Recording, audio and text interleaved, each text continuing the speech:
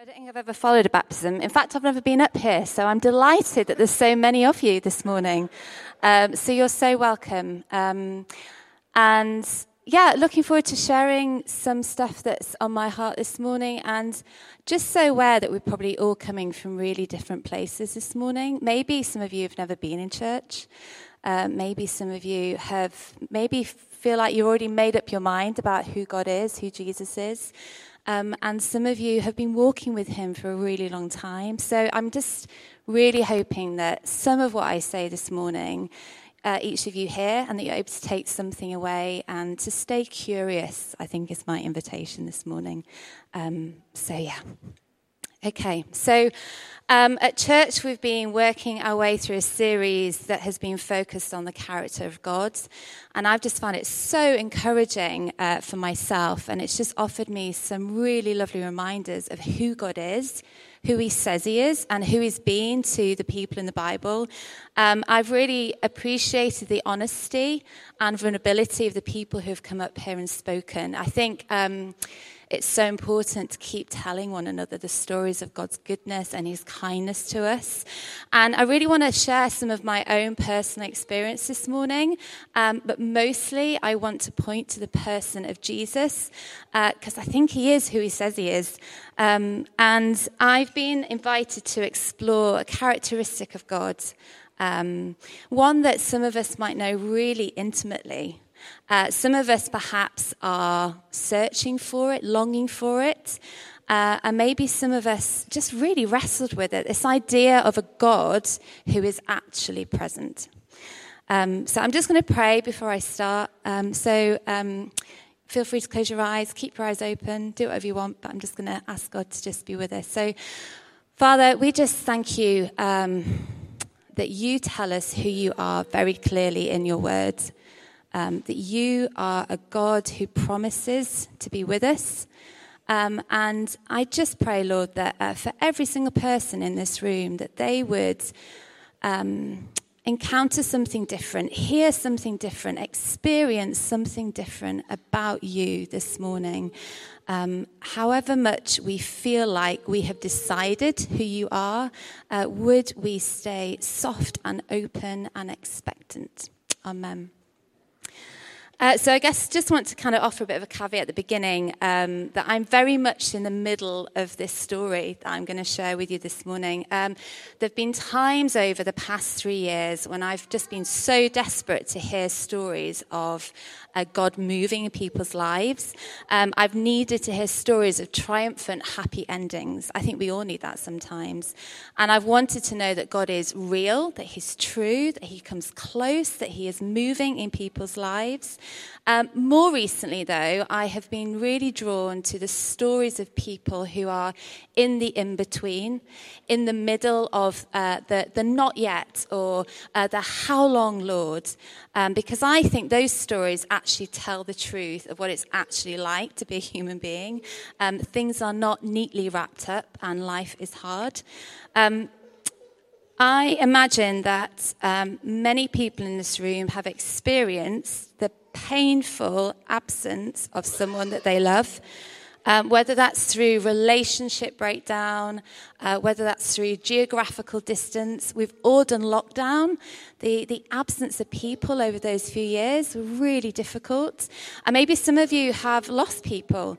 I'm just going to show you a picture of, this is me and my dad.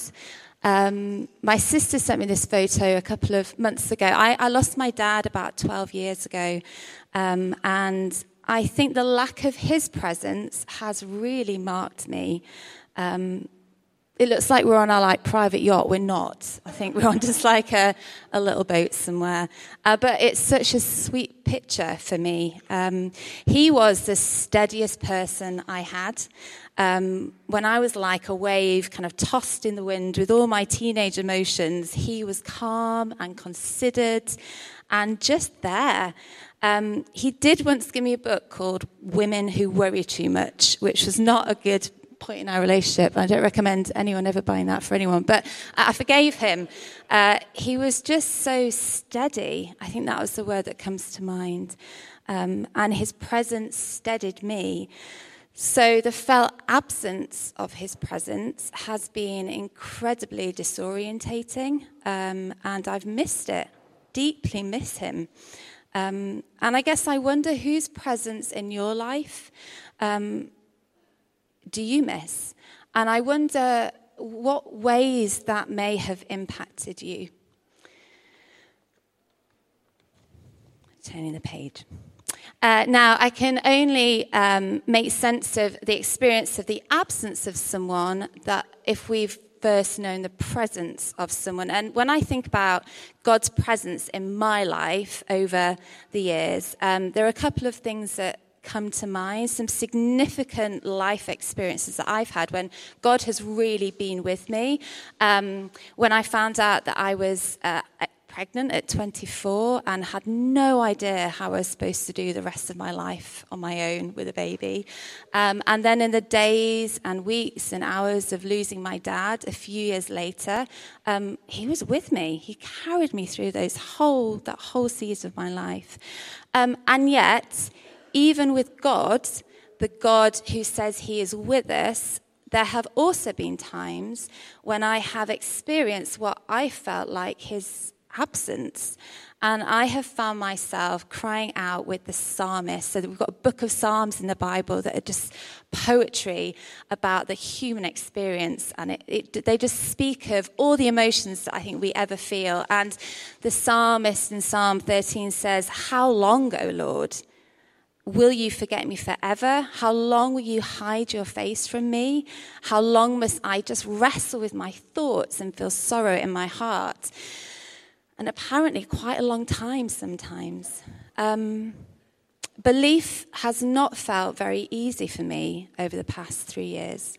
I have been in what has felt like a really long season of wrestling with whether this is all true, whether I can trust in the God who says that he is with me.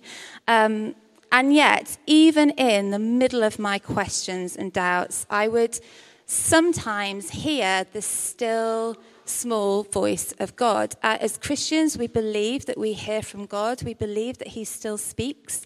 And there's a story in the Old Testament of a guy called Elijah who really desperately needed to hear from God. And God sends this wind and an earthquake and a fire. And yet, when Elijah really receives his presence, it's in the small, quiet voice. And I heard an invitation, and I heard God say to me, which might sound weird, but I heard him say to me, "Meet me in the garden." Now, anyone who knows me knows that I love being in nature. I love being surrounded by beauty. So I was encouraged. I thought it was a great suggestion to meet God in a garden. The only problem was that I was living in a flat, so 3 floors up, and I didn't have a garden. So that was confusing to me.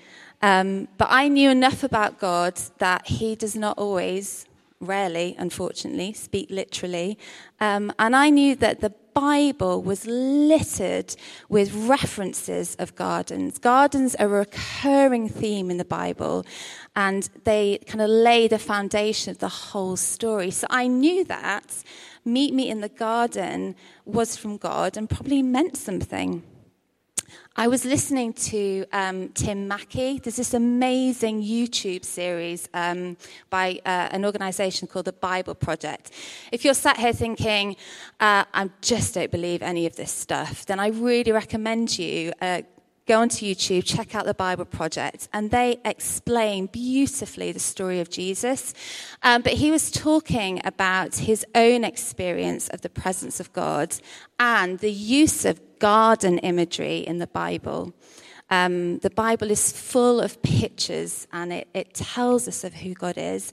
And he said, there is a much fuller, deeper soul level of reality that is surrounding us that makes every moment and molecule possible in the first place.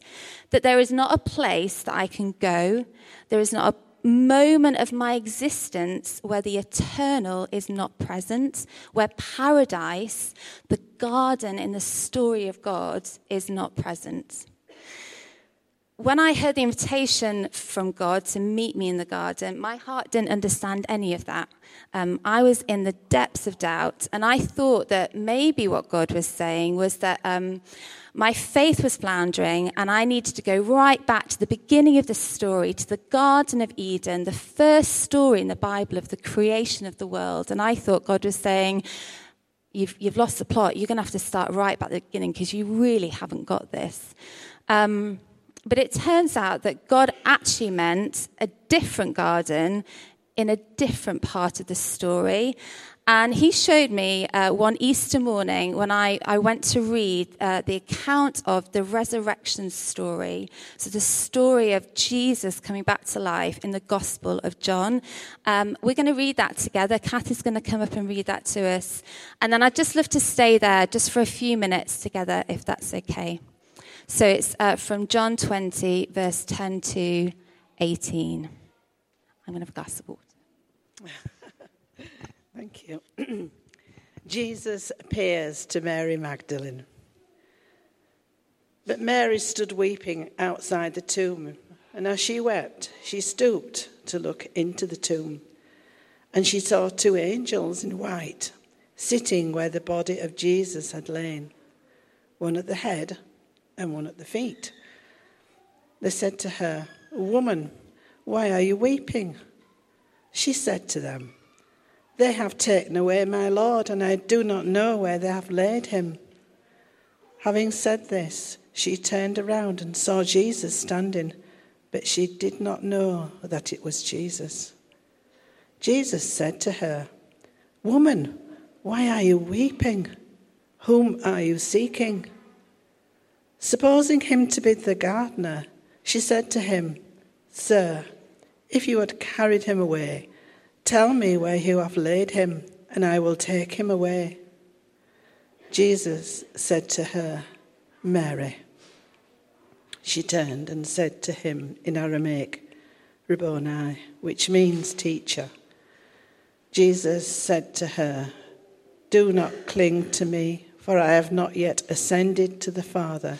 But go to my brothers and say to them, I am ascending to my Father and your Father, to my God and your God."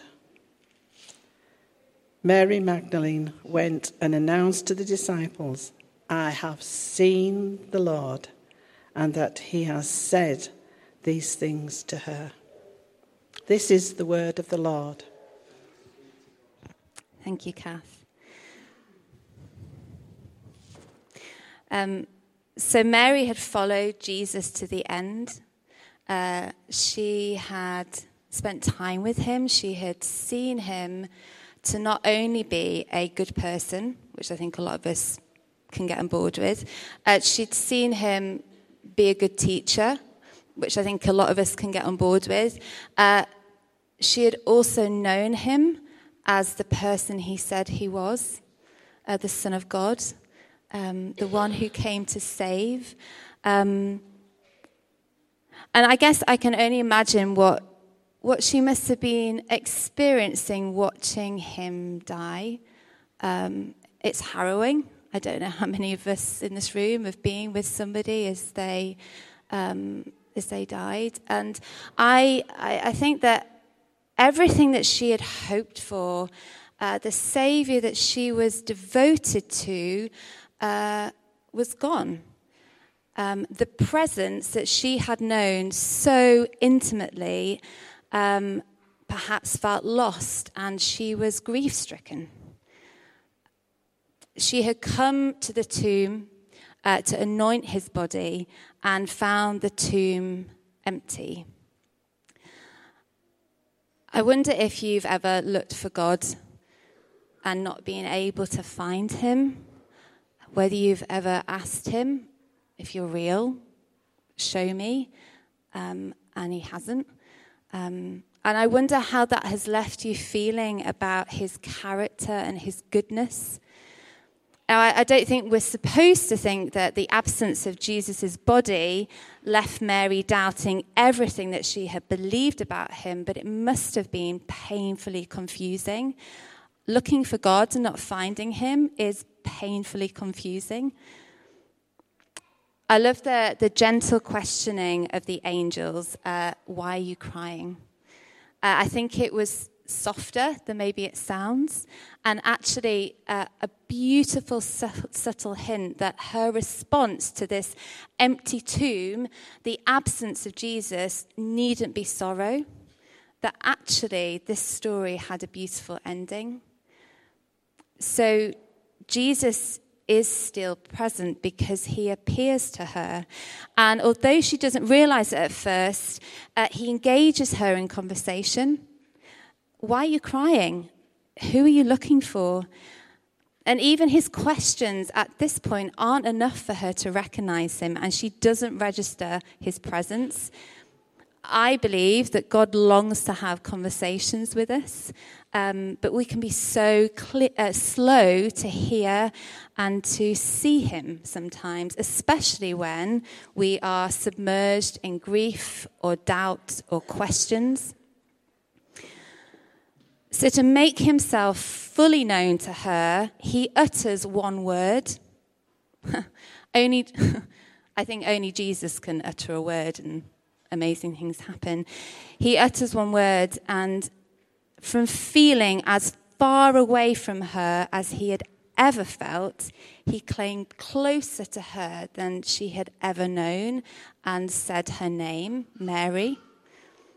And she sees that he is standing there right beside her. And it says that she turned towards him and cried out, "Teacher." Can you imagine the relief, the disbelief, the amazement that actually he is present? He is with her. I felt God in that story, in that time of really questioning this whole God project, this whole idea of God being this real living thing, gently reminds me that he is present. Even when I don't see him, even when I don't feel him, that he longs to be closer than close. And I want to be like Mary. I want to be like Mary, who went to look for Jesus, the Jesus that she loved, the Jesus that she wanted to love more, and found that actually he had just never left. I'm beginning to believe that the main promise of Jesus is simply his presence, even if our experience is the opposite. I think throughout my early Christian life, believed that there were loads more promises, that I would experience ease and peace every day of my life, that things would work out, that God would give me a good life because I believed in him and I was living for him. And it turns out that a lot of those promises that I believed aren't the full truth. And I remember realizing that the promise of his presence is probably the most beautiful promise he has given us, and feeling quite disappointed that hasn't always felt enough. There's a singer called Stephanie Gretzinger from the States. She's a worship singer, and she tells a story of her 4-year-old called Wonder. Ridiculous name, but she tells this story of them sitting down to say grace, and she invites her 4-year-old to say grace.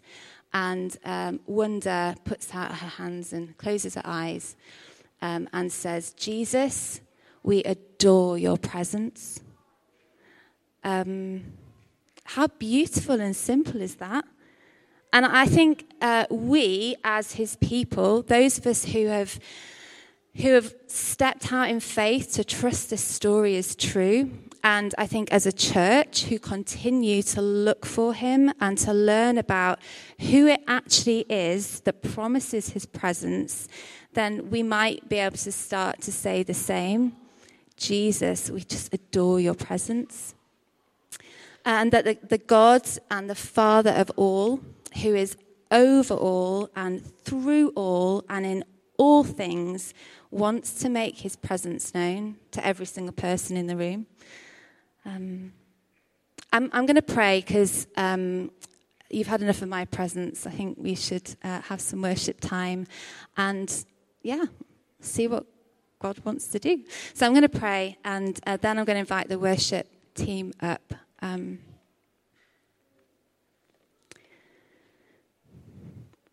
God, I think, I know and I believe that you really want everyone here to understand that you love them,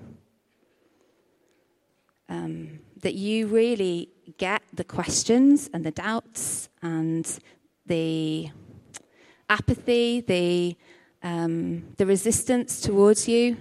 I felt all of those things. But you're gentle and you're kind and you come close to us and you stand before us. And I just pray, wherever anyone is at in this space today, that you'd speak that small, still small voice that I think I've heard a number of times, that they would hear that too. And that the promise of your presence would become the most amazing gift to every single one of us. We do adore your presence. We want more of it, God. We want to see that you are true and real and moving in our lives, that you are writing and weaving stories of redemption, not happy endings tied with a bow, but the reality of living life and the reality of trying to follow you. So Jesus, as we hear these songs, as we sing these songs, just ask for your presence to be here. That we would experience you and encounter you, that we wouldn't be afraid of what that looks like, and that we just be open, Father, because I think actually that's all you ask us to do, to be here, to be open, and to see. I pray that in your holy name. Amen.